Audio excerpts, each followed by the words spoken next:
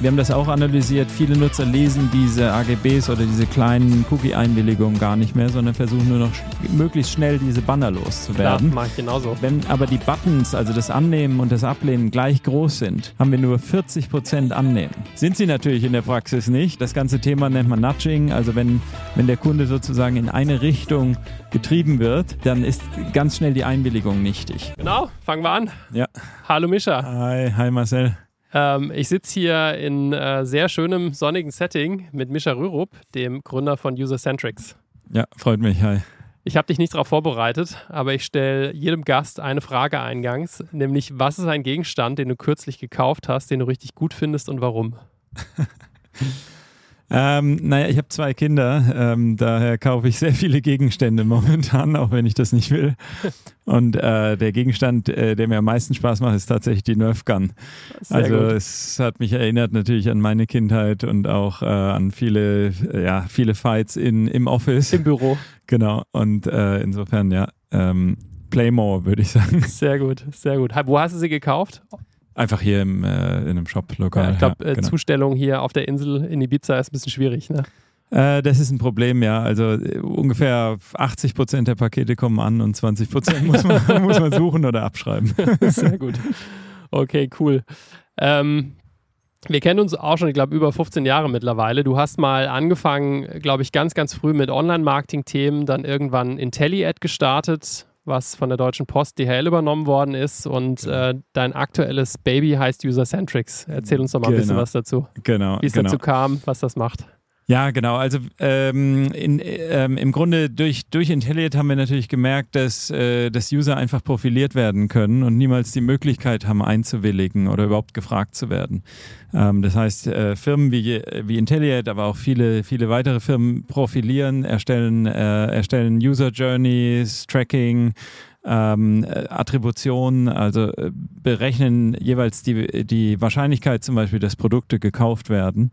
Und schön wäre es natürlich, wenn der Nutzer das auch weiß. Klar. Wenn der Nutzer weiß, wo sind seine Daten, wenn der Nutzer weiß, wo kann er die Daten löschen. Und das war die Motivation, Usercentrics zu gründen, also ein Pure Player in dem Bereich Consent oder Einwilligung. Sprich, wir tracken die Einwilligungen von Usern und geben die dann weiter an Technologien. Also eine Einwilligung ist ja nichts wert, wenn sie nicht mit Daten verbunden ist. Das heißt, man muss die Einwilligung immer in Bezug auf Zwecke, also man sagt Data Purpose, Data Scope und Attributes, also wofür sind die Daten, für welchen Zweck, und die Attributes sind dann zum Beispiel Haltedauer etc., also wie lange darf ich die Daten überhaupt speichern, und das Ganze ist die Einwilligung. Also es ist nicht nur Yes or No, nicht nur Boolean. Für alle, die sich unter Einwilligung nichts vorstellen können, die Einwilligung ist quasi, wenn du auf eine Website gehst, ein Publisher oder ein E-Commerce-Shop, und dann poppt dieses Banner auf, wo steht, willigst du ein, dass du verfolgt werden darfst. Genau, also das ist zum Beispiel eine Form von Einwilligung. Wir verwalten aber auch ganz viele AGB-Einwilligungen, immer wenn man Häkchen setzt, immer wenn Nutzer zum Beispiel gefragt werden, ob sie neue AGBs akzeptieren etc. Also die Einwilligung ist vielseitig, und eine der meisten Einwilligungen, wir kennen es alle, sind die Cookie-Banner oder auch in Apps die Einwilligungs-Banner, die dann fragen, will man Cookies akzeptieren oder nicht. Ja, die schwer nervigen Dinger. Genau. Also ist so ein bisschen wie Ampeln. Ja? Also Ampeln sind einfach auch in Großstädten sehr nervig, aber ohne Ampeln wäre es noch nerviger. Richtig. Also die Frage ist so ein bisschen, aus unserer Sicht, wir haben auch überlegt, warum gibt es überhaupt Cookie-Banner? Es ist, glaube ich, das Bewusstwerden darüber, dass die Kunden das Produkt werden. Ja? Also die Kunden sind plötzlich, werden praktisch monetarisiert. Und das ist jetzt das erste Mal sichtbar im Internet. Und deswegen sind diese Banner so sichtbar. Ich glaube, Vermutung, in ein paar Jahren gibt es keine Cookie-Banner mehr. Also das wird so eine Zwischenphase sein, wo eben die Nutzer sehr oft genervt und gefragt werden. Und dann gibt es eben nochmal so einen Meta-Layer wie den Browser zum Beispiel, der das Ganze dann Cross-Domain, Cross-Device übernimmt, sodass man nur einmal einwilligt. Ja? Soweit ist eben die technische Umsetzung noch nicht. Ja, macht Sinn. Ihr habt das gestartet vor 6 Jahren, 7 Jahren ungefähr? Ja, 6 Jahren. Und wenn ich mich richtig erinnere, hattet ihr auch ein bisschen regulatorischen Rückenwind, ne? Genau, also 2018 letztlich war ja GDPR oder die Datenschutzgrundverordnung. Das Interessante ist, mit der Verordnung hat sich an unserem Umsatz oder an dem Demand eigentlich gar nicht so viel getan. Ach so? Weil Kunden dazu, Gesetze zuerst mal zu ignorieren. Wir haben also im Grunde an unser eigenes Geschäftsmodell auch in Frage gestellt. Ja? Das ist ja so ein bisschen Death Valley von Startups. Also man baut die Software und dann, ja, entweder man hat die Kunden noch nicht oder das Produkt noch nicht.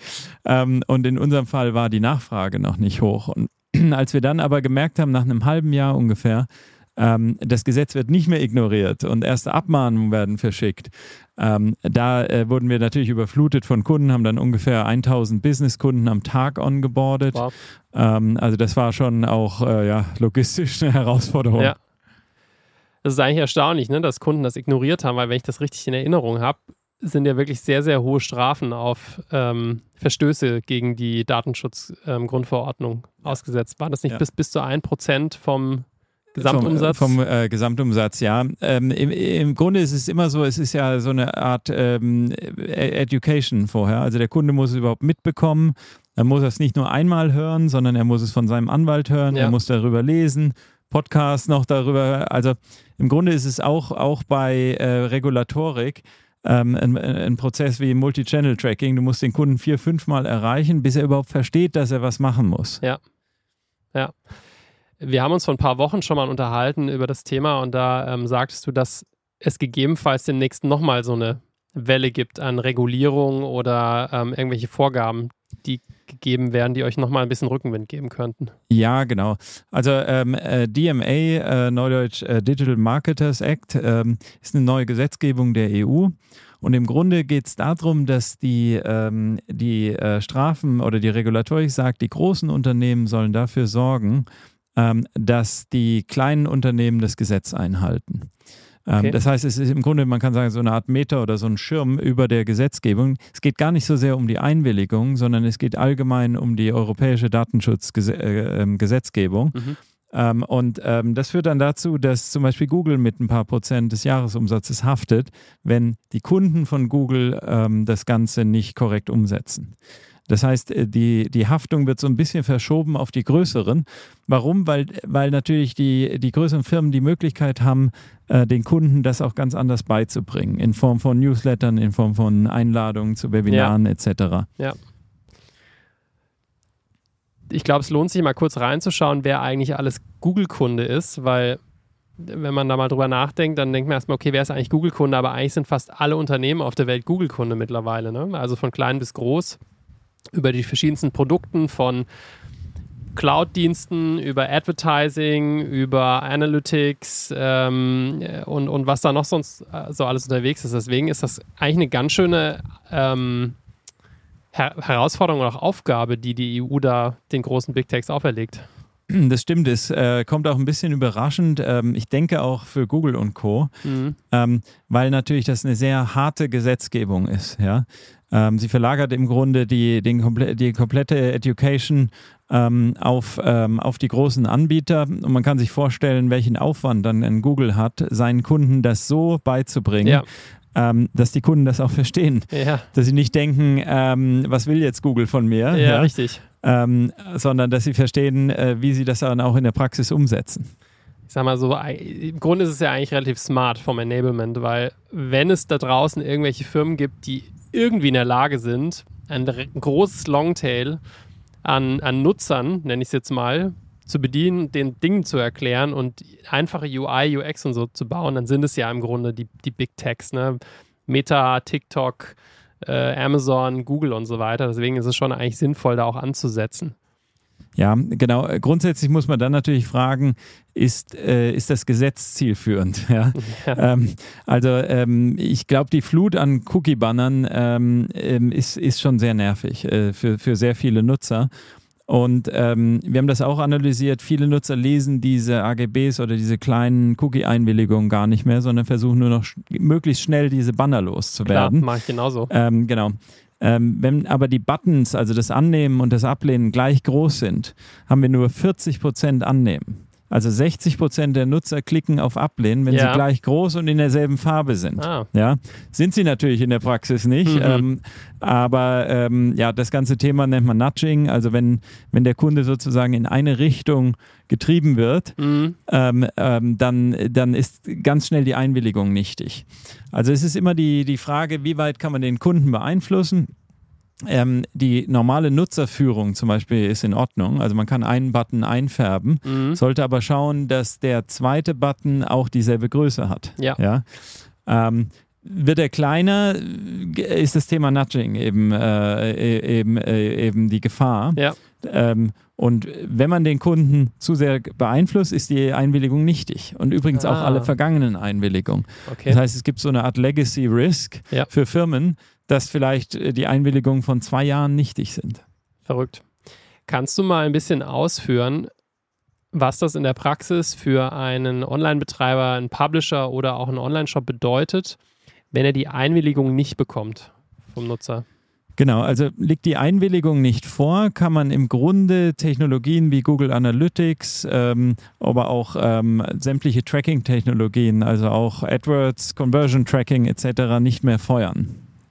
Warum? Weil natürlich diese Technologien, die ich genannt habe, aber viele weitere IP-Adressen sammeln.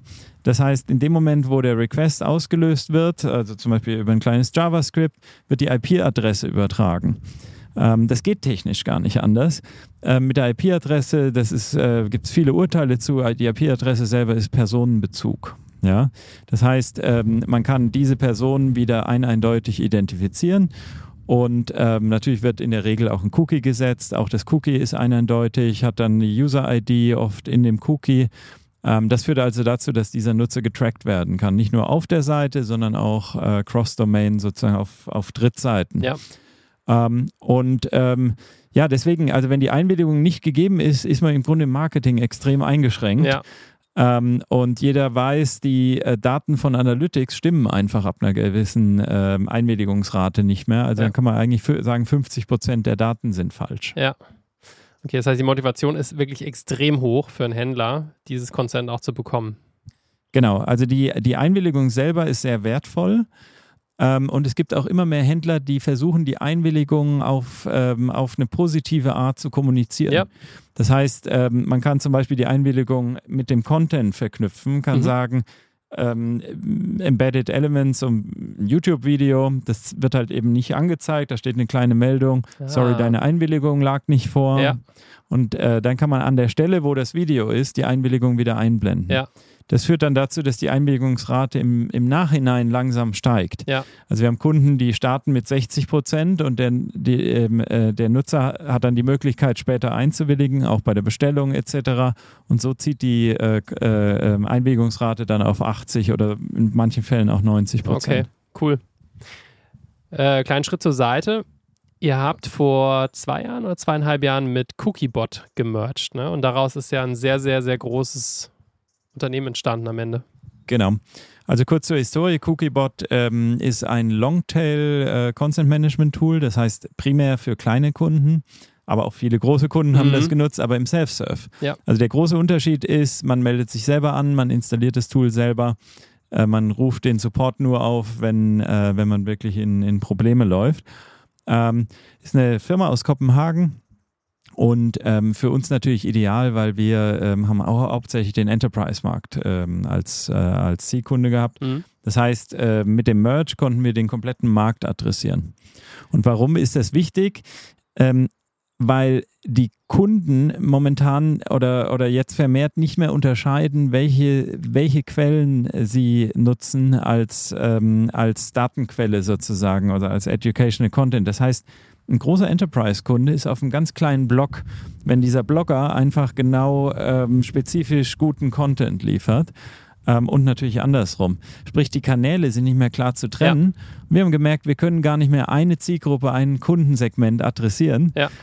Das heißt, wenn wir Enterprise-Kunden adressiert haben, kamen vermehrt Kleinkunden, die sich bei uns angemeldet haben.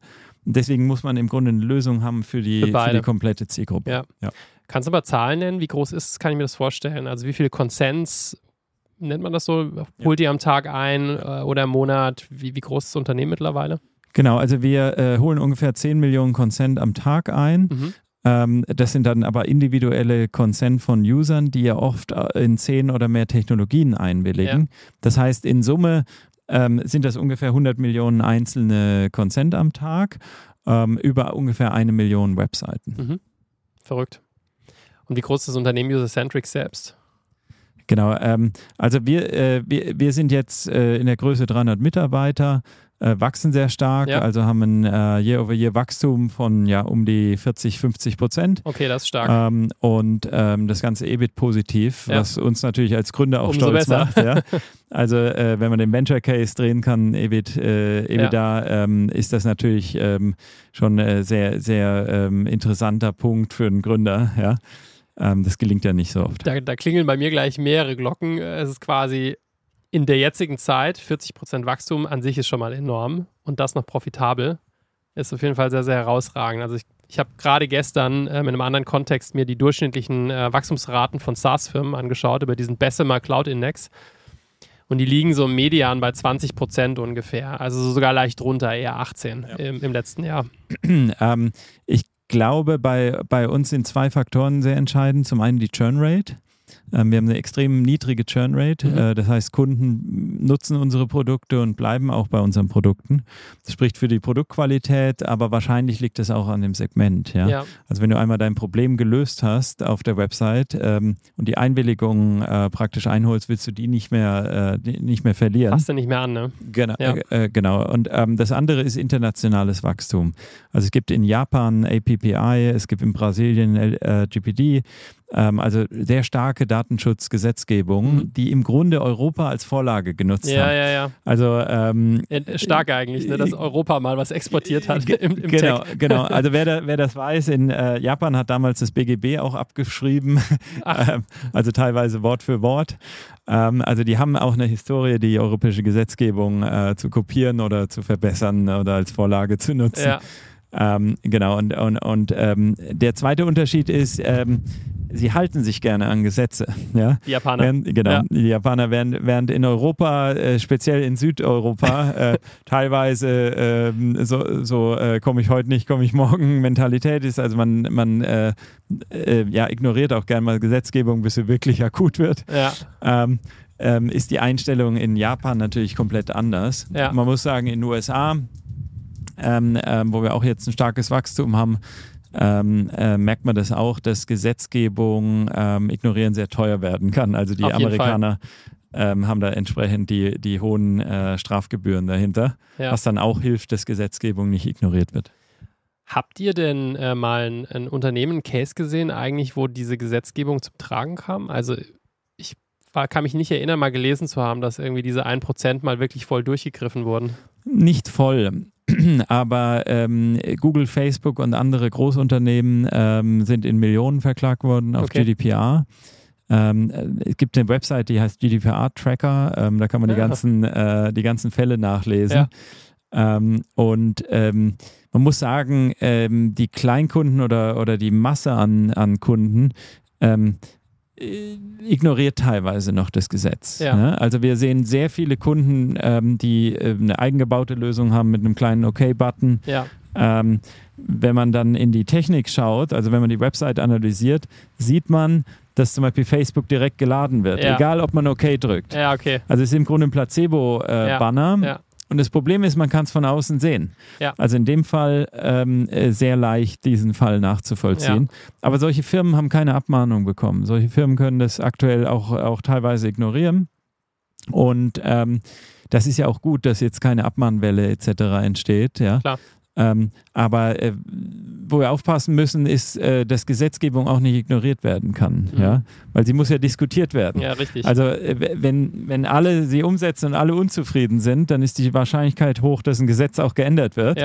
Wenn aber ein Gesetz kommt, alle ignorieren es, dann ist das so ein bisschen gefährlich, finde ich, in der Gesetzgebung, dass sich Gesetze einschleichen, die sich einfach halten, weil es keine Stimme gibt, weil niemand aufsteht und widerspricht. Nochmal ein kleiner Schwenk zur Seite. Du hast mir letztes Jahr einen Unternehmer vorgestellt, den Tillmann, der ein Unternehmen gegründet hat, das heißt Fraud Zero. Und da geht es um Bot-Traffic und Ad-Fraud und so weiter.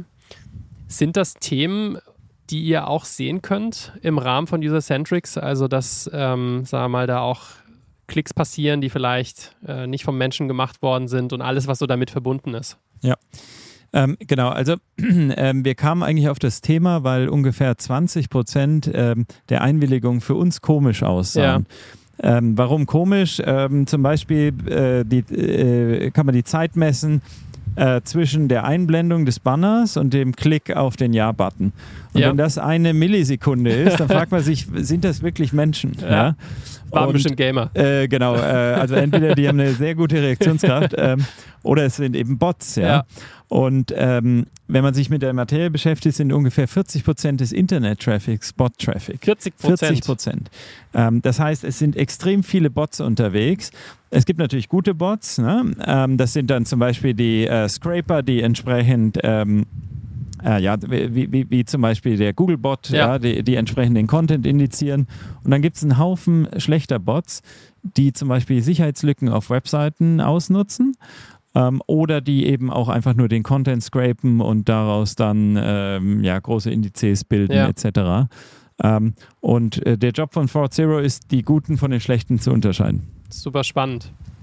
Ja, es ist im Grunde eigentlich ein Riesenproblem, ne? Weil so ein Bot-Traffic, der macht dir nicht nur deine Zahlen kaputt, sondern das kann unter Umständen ja auch richtig teuer sein, weil du ja vielleicht auch pro View deine Lösung bezahlst, dann müllst du dir im Zweifelsfall dein komplettes CRM hinten noch zu mit Daten, die irgendwie auch nicht stimmen.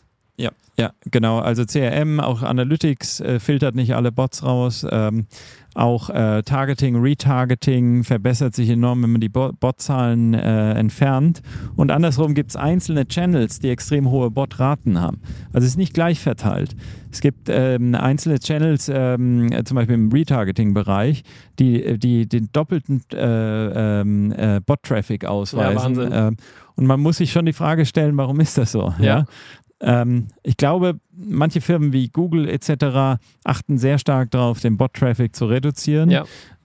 Aber gerade kleine Anbieter haben vielleicht die technische Möglichkeit gar nicht. Richtig. Ja, ich glaube, wir sind schon langsam wieder am Ende.